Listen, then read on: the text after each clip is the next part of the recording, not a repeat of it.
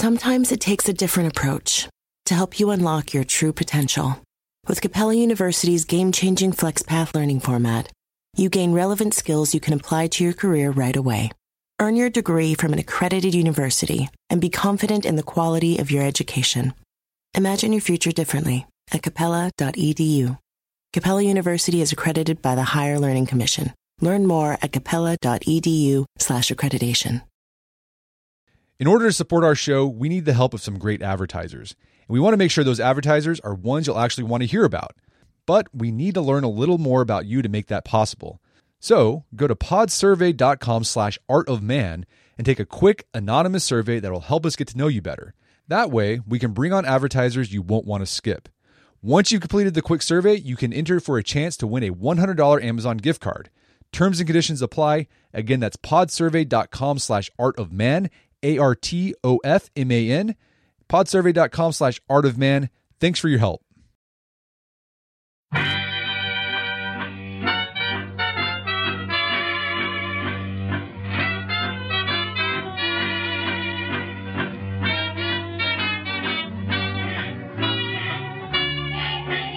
Brett McKay here, and welcome to another edition of the Art of Manliness podcast. So I'd say in the past 10 years or so, there's been this uptick in the number of articles you see in magazines, websites, newspapers, there's even books written on this topic. And the topic is the fact that young men in America and in other Western countries are floundering. They're not doing too great. Fewer young men in America are going to college. Those that do go to college, fewer of them are graduating from college, fewer earning advanced degrees.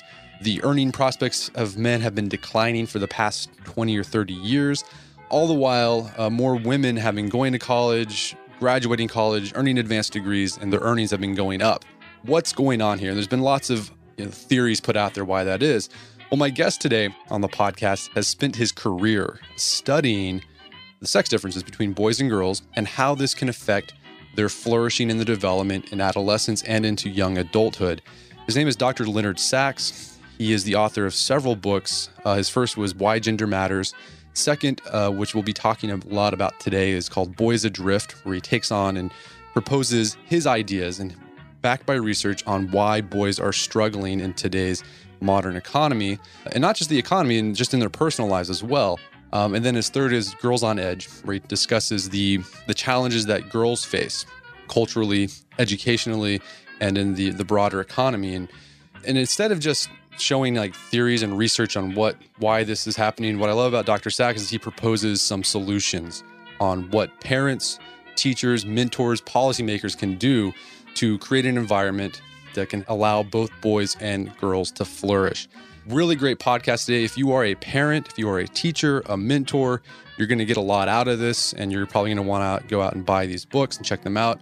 So without further ado, we're going to talk to Dr. Leonard Sax about why gender matters in the development of our young boys and girls.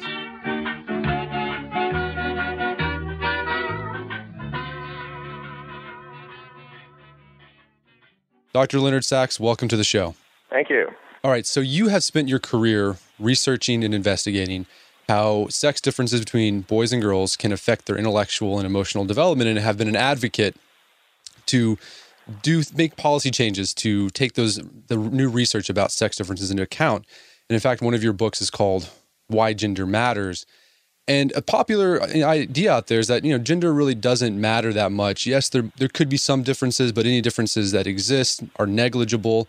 Why does gender matter in the intellectual and emotional development of our children? Well, you certainly have described the political consensus, which is that gender doesn't matter, that gender is a social construct, and that anyone who says otherwise is either an idiot, a Republican, or both. But that's actually not the reality, and it's not what the data show. For example, give a blank piece of paper and a box of crayons to a child, 4, 5, 6 years of age. I cite studies in which researchers did exactly that in the United States, another study in England, another in South Africa, another in Japan, another in Thailand. In each study, researchers gave young children a blank piece of paper and a box of crayons and asked them to draw whatever they want. Girls everywhere draw people, pets, flowers, and trees. usually 2, 3, or 4 standing on a horizontal ground. The people have eyes, mouth, hair, and clothes. The girls use 10 or more crayons with a predominance of red, orange, yellow, green, beige, and brown. Most boys, not all, but most boys do something quite different. Most boys are trying to draw a scene of action at a moment of dynamic change, like a monster eating an alien or a rocket smashing into a planet. Human figures, if present, are often stick figures, lacking eyes, mouth, hair, and clothes. The boys use 6 or fewer crayons with the predominance of black, gray, silver, and blue. Now, I have personally been in the classroom when the teacher has given a piece of paper and a box of crayons to all the girls and boys in her classroom, and she is praising and commending Emily and Melissa and Sonia and Vanessa for their pictures, people, pets, flowers, and trees. But then she comes to Jacob's picture. And Jacob's trying to draw a car crash at the moment of impact, where one car is being crushed between 2 others. And she says, no, Jacob, a car crash, that's so violent, and people are going to get hurt or injured. And Jacob, I actually don't see any people at all in your drawing. I can only see cars. Now, look at what Emily drew. And Emily had drawn a picture of a girl with a little puppy and another girl playing with the puppy. Why can't you draw something more like Emily? There's one thing that kids are equally good at, girls and boys, at every age, and that's figuring out what the grown-ups like. And it doesn't take the boys very long to figure out they're doing it wrong. I have visited now more than 380 schools across the United States and around the world. And I was in a second grade classroom in the United States where teachers said, free time, you can do whatever you want. And some of the girls were sitting and coloring, and one of the boys was running around the room making a buzzing noise. And I stopped him. And I said, how come you don't want to sit and draw? And he said, without hesitation, he said, drawing's for girls. Drawing is for girls. Where did he get that notion? I'm sure the teacher never said drawing is for girls, but she might as well have. She's unintentionally sending the message that drawing is for girls. The lack of awareness of gender differences has the unintended consequence of reinforcing gender stereotypes. And when you look at who's taking AP art history in the United States at high school, you find that girls greatly outnumber boys, which is ironic because most of the artists they're studying are men. But it works both ways. Ignoring gender differences, pretending that gender doesn't matter, disadvantages girls as well. In 1987, 66% of high school students taking AP Computer Science were boys, 34% were girls. Last year, only 19% of high school students taking AP Computer Science were girls. We've gone from 34% in 1987, dropped to 19%. Ignoring gender does not eliminate gender stereotypes. It reinforces gender stereotypes. You end up with what we have in this country, which is girls who think computer science is for boys and boys who think drawing is for girls. If you do it differently, then you can break down the gender stereotypes. And I can tell you about a superintendent of 17 elementary schools who insisted that all her teachers learn these strategies. And she told us at the conference I hosted in Houston that at each of those 17 elementary schools, when you say to students, free time, you can do whatever you want, the boys' favorite activity now is drawing. Boys love to draw. Girls love to draw. I don't think there's any innate difference in how much kids love to draw. But there's a big difference in what boys want to draw compared to what girls want to draw. And if you don't understand those differences and pretend that they don't exist, you end up reinforcing gender stereotypes, as we have done in this country. Fascinating. So I imagine testosterone is the big cause of the difference of why boys are more action-oriented? Testosterone has nothing to do with the difference. There is no sex difference in testosterone levels among 4, 5, 6, 7 years old children. Children at that age make very little testosterone, and there is no sex difference between the amount of testosterone in a 5-year-old boy compared with a 5-year-old girl. So why is the difference, though, there? The sex differences are not related to hormones. They are genetically programmed, and they are found across species. So, for example, the sex differences that I talk about are just as evident in chimpanzees and monkeys as they are in our species, further evidence that these differences are not socially constructed. Fascinating. So you've hit on a little bit about how teachers may inadvertently give the message to boys that the way they approach learning or what they do is not good. How else have American schools changed in the past 30 years that have put boys at a disadvantage? Indeed. That's a major focus of my book, Boys Adrift. So I recently visited a high school in this country, in the United States, and parents were telling me about their son, high school English, 10th grade. The assignment was to write a story about anything you like. And this boy chose to write a story about the Battle of Stalingrad, winter of 1942, from the perspective of a Russian soldier. And he researched it at considerable length and described the Russian soldier patrolling a street when he was ambushed by a German soldier. And the Russian soldier fires his rifle at point-blank range into the face of the German soldier, and then describes what happens when you fire a military rifle at point-blank range in another man's face. What happens is that the head explodes, and a piece of eyeball goes this way, a piece of chin goes that way, some brain matter goes this way. This boy was suspended from school, and the parents were told he could not return until the parents secured at their own expense a professional evaluation and a letter from the professional assuring the school and the district that the boy posed no imminent danger to himself or to others. And when the parents shared that story with me, it really struck a chord because I attended public schools in Ohio, K through 12, and in 1977, our lead teacher for English at our high school invited me and 3 other students to sit for a competition administered by the National Council of Teachers of English. And we were shown into a room, and the proctor gave us each a blue book and said, "You have 45 minutes, write a story." I chose to write a story about East German refugees escaping to West Germany. When I share this story with high school students today, I have to explain to them that Germany used to be divided in two, and East Germans weren't allowed to go to West Germany, which is news to quite a few of them. But anyhow, I imagined East German refugees trying to escape to West Germany, crossing a minefield in the middle of the night. And one of them steps on a mine, which blows off his left leg to the knee and his right leg to the hip. So he now has no feet. He's crawling west, blood pouring out from the stumps where his legs used to be. The East German guards, of course, have heard the noise and have turned their flood lamps to try to find him on the ground and are shooting at him but missing. I described the bullets popping up little clouds of dust around him, and West German guards are calling out encouragement to him. Of course, they're not allowed to go out into the minefield. And he's crawling west, and the bullets are going on either side of him and blood pouring out. And finally, he reaches the border, and the West German guards pick him up to take him to hospital. And at that moment, he dies. The end.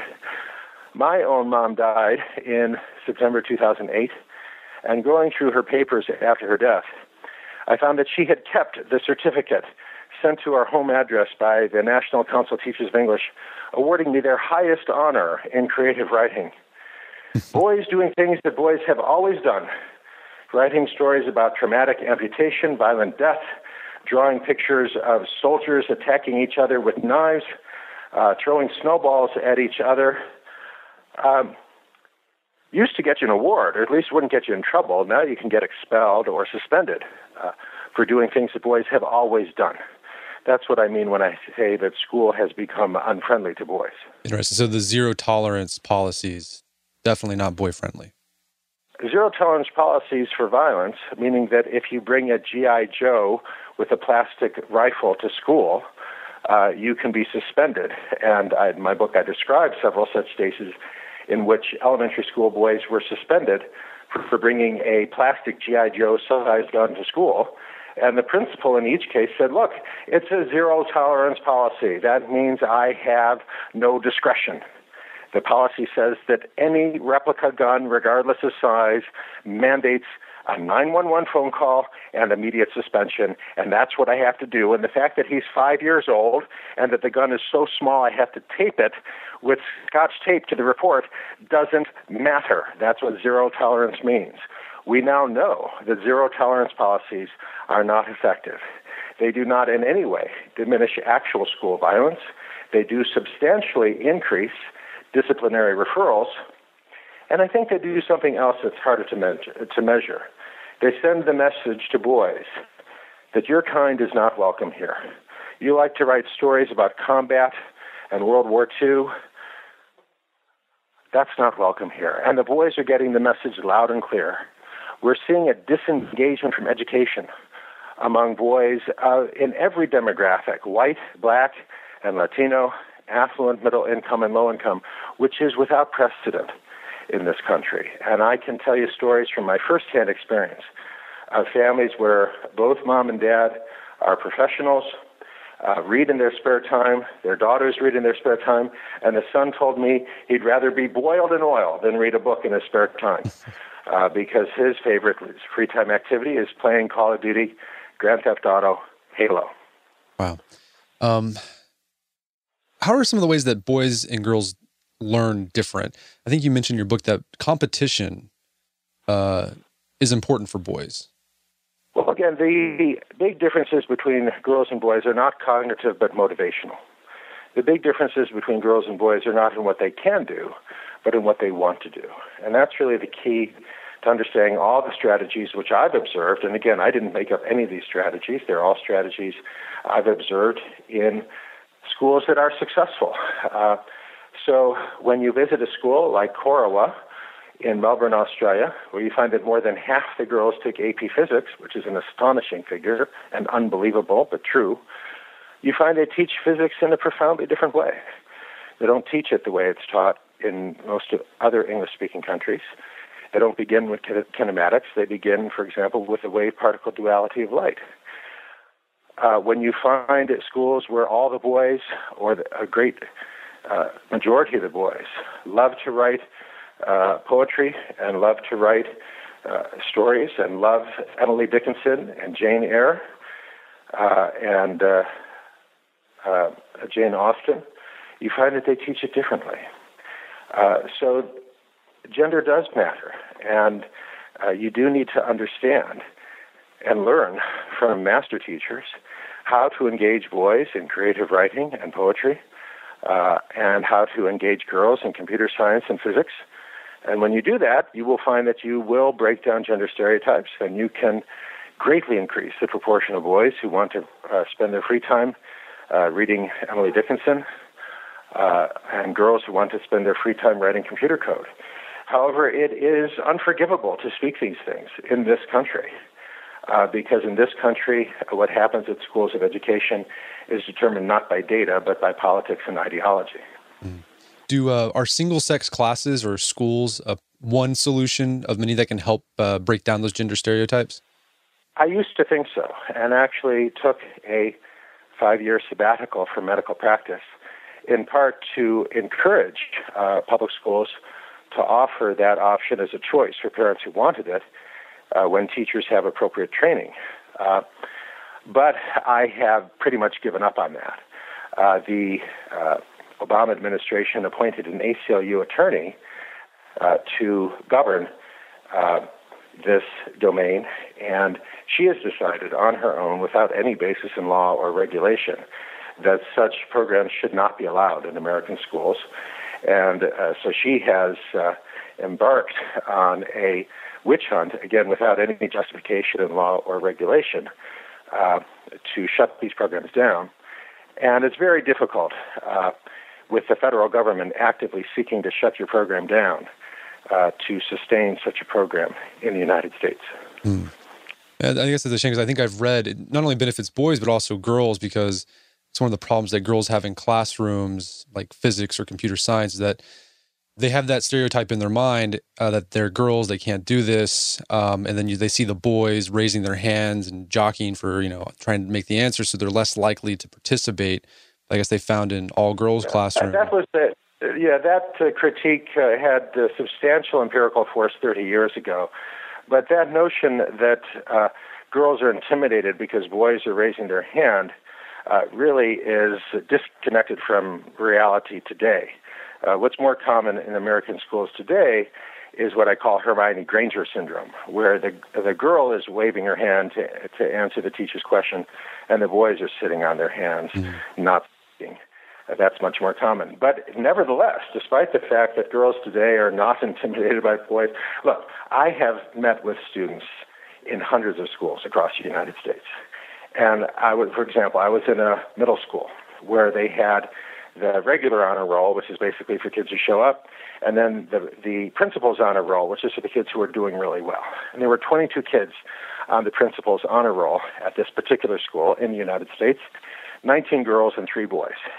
And I asked the boys, can you explain to me why the principal's honor roll, which all the kids understood was the superior honor roll, why does the principal's honor roll have 19 girls and 3 boys? And many boys answered, and they all said the same thing. Girls are smarter. And they're not joking. American boys now believe that girls are smarter than boys, which is weird for me because I'm a middle-aged man, meaning that I grew up in the United States in an era when boys outnumbered the girls on the honor roll, when those earning honors at high school graduation, from the valedictorian to the winner of honors in English to the editor. I was the editor of our high school newspaper. That's very rare today to find a boy at a non-selective public school editing the high school newspaper. He might be editing the sports page, but across the United States today, when you look at who's editing the newspaper, the yearbook, the poetry review, girls greatly outnumber boys. And this has gone on for so long now that when you ask boys, why is this so? They answer, girls are smarter than boys.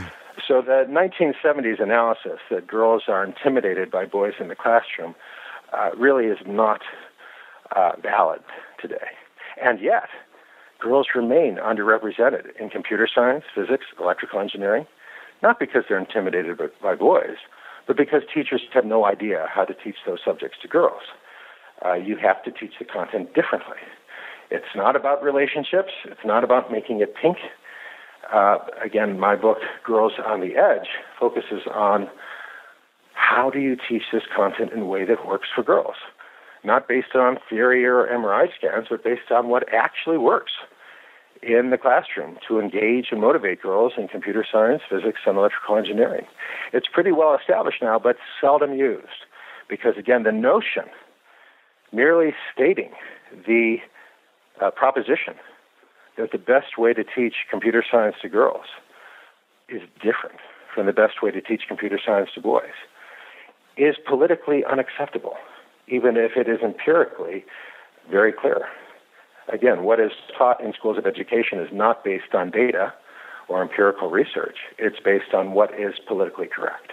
For those who embrace the impossible, the Defender 110 is up for the adventure. This iconic vehicle has been redefined with a thoroughly modern design. The exterior has been reimagined with compelling proportions and precise detailing, and the interior is built with robust materials and integrity. The Defender capability is legendary, whether you're facing off-road challenges or harsh weather conditions. Durability has been tested to the extreme, cargo capacity means more room for your gear, and there's been powerful innovations like the intuitive driver display and award-winning infotainment system that keeps you connected. Innovative camera technologies deliver unobstructed views and effortless maneuvering, and the Defender is ready for a wide range of adventures. The Defender family features two-door Defender 90, the Defender 110, and the Defender 130, which seats up to 8. Push what's possible with a vehicle made to go further, the Defender 110.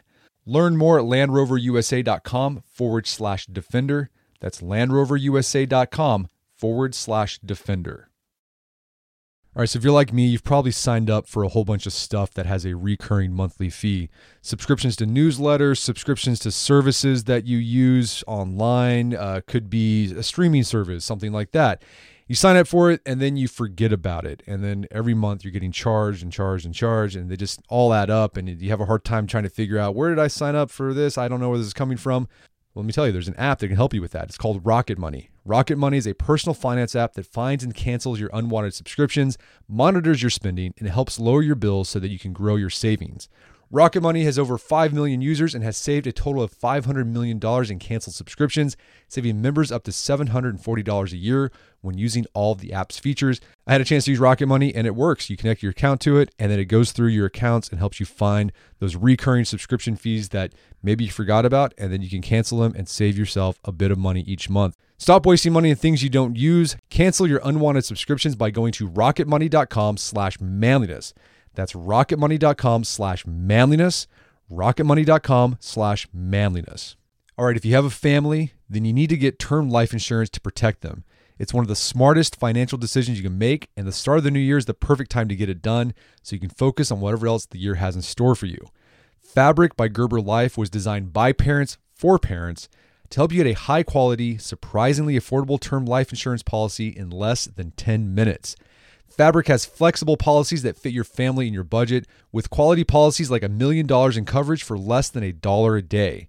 There's no risk to apply. They have a 30-day money-back guarantee, and you can cancel at any time. I remember when I was a new dad, I had a lot of thoughts going through my head. One of them was, how can I take care of my family when I'm gone if something happens to me? Well, so one of the first things I did, I got term life insurance, one of the best decisions I made. Join the thousands of parents who trust Fabric to protect their family. Apply today in just minutes at meetfabric.com/manliness.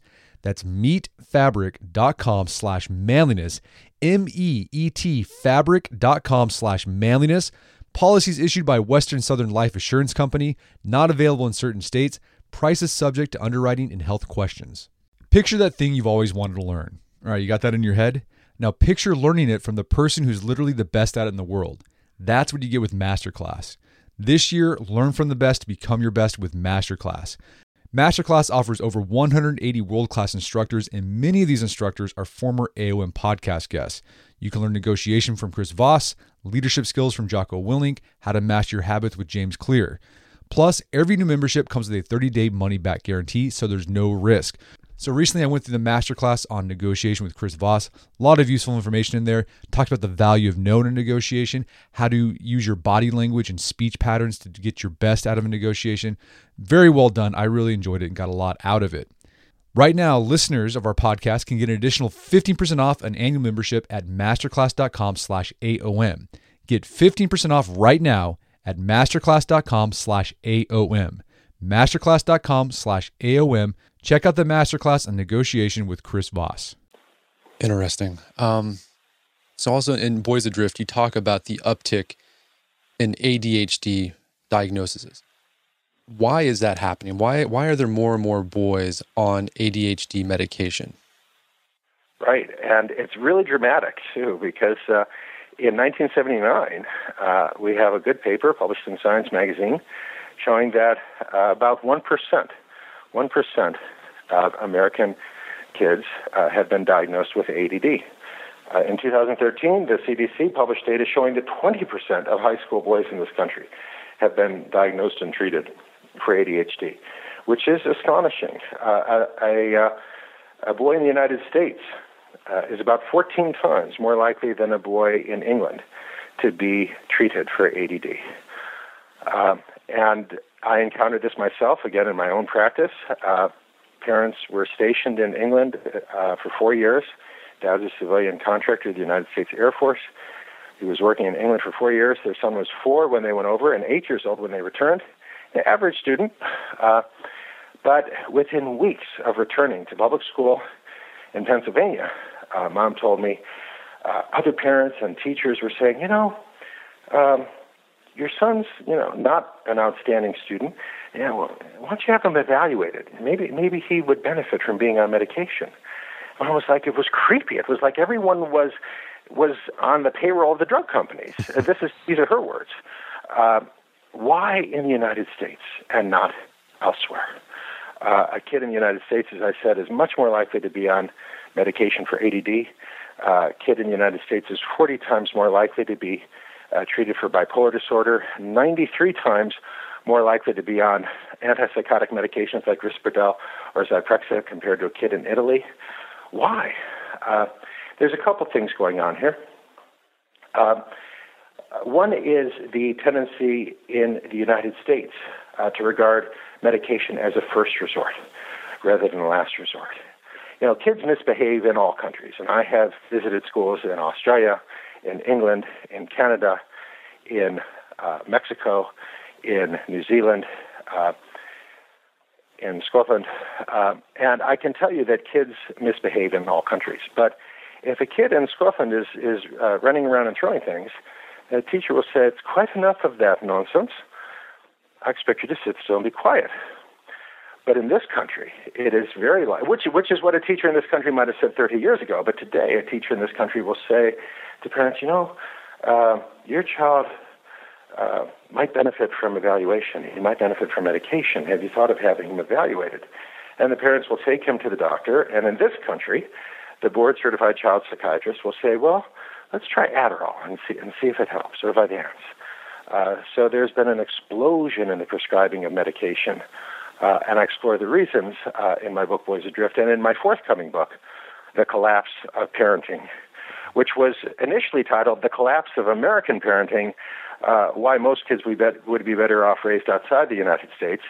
But non-celebrity authors don't get to choose their titles, and so that title was changed. The title of the book coming out in December is The Collapse of Parenting, the 3 things you must do in order for your child to become a fulfilled adult. Are there any detrimental effects of prescribing ADD medication to children who might not need it? Yes. Well, there's detrimental effects regardless of whether the child needs it or not. Okay. And I'm talking now about the stimulant medications, Adderall, Ritalin, Concerta, Metadate, Focalin, Daytrana, and the most popular one, Vyvanse. Sounds like a bunch of different medications, but it's actually just 2, amphetamine and methylphenidate. Adderall and Vyvanse, the most popular medications, are amphetamines. They're speed. And these medications damage the motivational center of the brain, the nucleus accumbens. And I have 14 good studies, which I cite, showing that these medications, even in low doses, can damage the motivational center of the brain. And again, I described such a boy in my own practice, rolls out of bed late every day. Mom got frustrated with him one day and confronted him and says, what's the story here? You wake up late every day, you work a few hours a week at the coffee shop, you're 27 years old. You don't have a life. You don't even have a girlfriend, for goodness sake. And he laughed. He said, well, I used to have a girlfriend. Then she found out I only work a few hours a week at Starbucks. She dumped me. He's fine. Mom is pulling her hair out. She insisted he come talk to me. He's fine with that. He's known me since he was a kid. He was on Ritalin from 9 years of age to 17 years of age, prescribed by a different doctor. That's the end result. When you damage the motivational center of the brain, the nucleus accumbens, you get a boy who looks fine, feels fine, perfectly content. He's got no drive. He's perfectly content with his 55-inch flat screen, his online pornography, and his video games. So what should parents do when teachers or counselors or other parents say, hey, maybe you should go get your son checked out? Because, that's a lot of social pressure. Yes, it is. I absolutely agree. And a parent in the United States is under a lot of pressure. If your child is not performing at a high level, you will start to hear those whispers, as this parent who returned from England described them. From other parents say you should have your son evaluated. And I really fought with the publisher to include formal guidelines in my book, Boys Adrift, so that parents can decide on their own, does my child meet criteria for ADD? And the publisher really challenged me and said, are you suggesting, these are the exact words of the publisher to me when Boys Adrift was in production, are you suggesting, the publisher said, that a parent, after reading your book, is competent to question the judgment of a board-certified psychiatrist? And I said, yes. I said, not only that, I'm saying a parent must question the judgment of a board-certified psychiatrist, because psychiatrists in the United States prescribe medication for just about every kid who walks in the door. So the moment you make that appointment, it is very likely that the doctor will hand you a prescription at the end of the appointment. And you must be the advocate for your child. And you must question the doctor's diagnosis and the doctor's treatment. Because, again, in this country, medication is the first resort. Outside of North America, medication is the last resort. And the result is that we are experimenting on kids in a way which has no precedent. And, I was doing this talk at Grace Church School in Manhattan, and a father stood up and challenged me. He said, Dr. Sax, he said, I just don't find this believable. He said, millions of kids are taking these medications, and you're suggesting that these medications damage the motivational center of the brain. I'm sorry, Dr. Sax, I just can't buy that. If there was any truth to what you're saying, and I interrupted him, I said, if there was any truth to what I'm saying, you'd have heard this before from a more authoritative source than Leonard Sax, a family doctor. You'd have heard this from someone like Dr. Joseph Biederman, chief of research in pediatric psychiatry at Harvard Medical School. And, of course, Dad didn't know where I was going with this. And I said, the same thought occurred to Senator Charles Grassley, United States Senate Judiciary Committee, who summoned Dr. Biederman to the United States Senate and said, Dr. Biederman, you've really been pushing Adderall hard. You have said that if a doctor prescribes Adderall for a child and the parent does not promptly fill and administer that medication, Dr. Biederman, you've said that parent should be considered for charges of criminal child neglect. Dr. Biederman, are you by any chance taking money from the drug companies that you've never publicly disclosed? But it turns out he was, more than $1.6 million, according to his count. That count was never independently verified, which is fine. He didn't break any law. A doctor can accept as much money as he wants to from the drug companies, and he's not breaking any law in the United States. But his action was unethical. He should have told us that he was taking this money, that he was functioning essentially as a paid spokesperson for the drug companies. But he's still a director of pediatric psychiatry research at Harvard, despite all the articles in the New York Times documenting how he took all this money. And it's not just Dr. Biederman. Senator Grassley, in his investigation, had many of the leading lights of American psychiatry come in. And the most chilling line of testimony, he asked one of these psychiatrists who had accepted millions of dollars and not disclosed it, why didn't you disclose it? And the psychiatrist said, well, because it's standard practice. It's standard practice. Those were his exact words. And that's very troubling when the leaders of child psychiatry say that it's standard practice for the leaders of child psychiatry to accept millions of dollars from drug companies and not to tell us about it. That's really troubling. Now, your local child psychiatrist isn't getting anything, I assure you. And I've given these talks to psychiatrists, and they are incensed that their leaders have sold out, that the leaders of child psychiatry in the United States at Harvard, at Emory, at the National Institute of Mental Health have accepted millions from the drug companies, never disclosed it, and made these pronouncements without telling us that they were functioning as paid spokesmen, and they were all men, paid spokesmen for the drug companies. Wow, that's incredible. You don't have that anywhere outside of North America. Yeah, so it's unique to the United States. So one factor that you talked about in Boys Adrift that I didn't really know much about until I read about it, we're seeing how it's affecting boys, and I think there's even research saying it's affecting girls as well, is this endocrine disruptors? Endocrine disruptors. What are those, and how do they affect the physical, mental, and emotional health of boys and girls? And girls, absolutely. So that's a focus not only of my book, Boys Adrift, but also of my book, Girls on the Edge. When I give this talk to parents, I'll look around for someone who has a clear plastic water bottle, and I'll hold it up. And I'll say, this bottle is made out of polyethylene terephthalate, and it was probably shipped in a truck. And inside a truck, the temperature can get very warm. Inside a closed truck on a sunny day, even if the ambient temperature is not warm, the temperature in the truck can easily rise to 120, 140 degrees Fahrenheit. And when that happens, toxins such as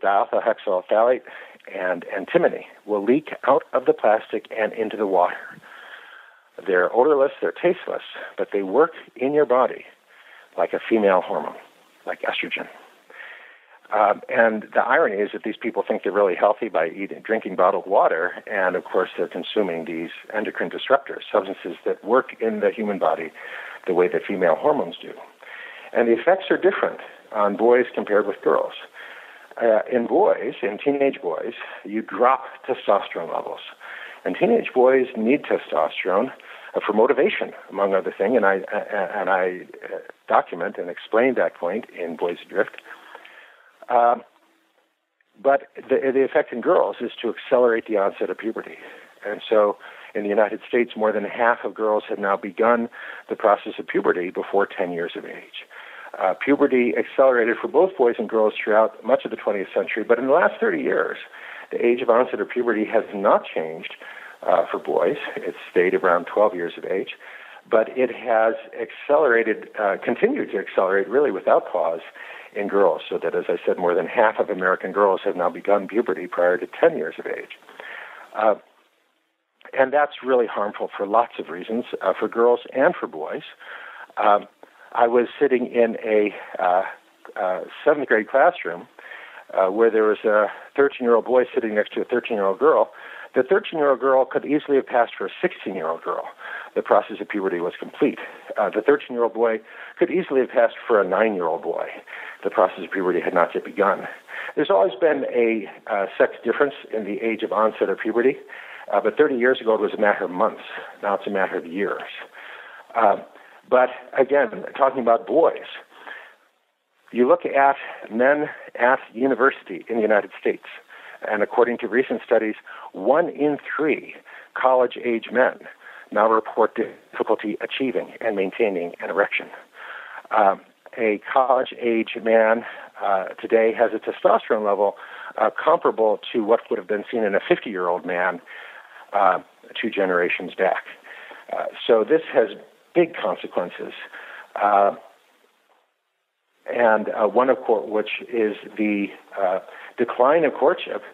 And you find quite a few men, and I've spoken to them personally, who would rather masturbate over pornography rather than pursue and date and be intimate with a young woman. That is now common in the United States.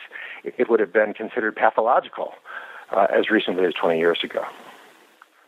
Fascinating. So what can people or parents do to avoid or mitigate the effects of these disruptors? Yeah, it's actually very easy to protect your child from endocrine disruptors. Don't ever cook anything in plastic. Don't buy anything that's shipped room temperature in plastic. It's fine to buy juice in plastic if it was shipped refrigerated and it's stored refrigerated in the grocery store. But plastic is the source of many of these endocrine disruptors. Cosmetics, likewise. Many of the shampoos and lotions that children, especially girls, use are very high in these endocrine disruptors. Manufacturers in the United States are not required to disclose that. But again, I provide very detailed guidelines in my book, Girls on the Edge, and also for boys in Boys Adrift. Fascinating. I know a lot of our listeners they're the parents of sons. They're also the parents of daughters. You mentioned one of the challenges facing girls is the way that we teach, for example, physics or computer science just isn't what motivates them or gets them interested. What are some other challenges facing young girls in America today? Well, I think the sexualization of girlhood is a big one. That's the opening chapter of my book, Girls on the Edge. And I begin the book with Halloween, with, again, a family from my own medical practice, where mom was trying to persuade her daughter to wear the Bavarian Dirndl outfit that she had worn for Halloween when she was 10 years old. And the girl said, no, I've already picked up my outfit. This was a few years back. She had chosen a Pussycat Dolls outfit, which consisted of a brassiere top, hot pants, fishnet lingerie, and stiletto heels, which they had bought, which was on sale at Walmart. If you imagine walking into Sears 30 years ago saying, hey, I'd like to buy an outfit for my 9-year-old girl that consists of a brassiere top, hot pants, fishnet lingerie, and stiletto heels, they'd probably call the police. They'd probably arrest you because you're obviously a pedophile. But today, this is sold at Walmart and all the other major outlets. And here's what's scary. It's what all the cool 9-year-old girls are wearing. And when Mom said, well, if you don't want to dress up in my outfit, look, there's a bunch of grapes. You could dress up like a bunch of grapes. And her daughter said, Mom, only the fat girls dress like that. The cool girls, going back now to my own words, the cool girls all dress in this provocative and revealing stuff. That's what you wear if you're a cool girl and you're 9 years old in the United States. And this is really harmful because presenting yourself as a sexual object when you're a 9 or 10-year-old girl, before you have a sexual agenda, we now have good research on this. It dislocates your sexual frame of reference. Sexuality becomes a performance, a show that you put on for boys. And one consequence of this is an explosion in the proportion of girls who identify as lesbian or bisexual.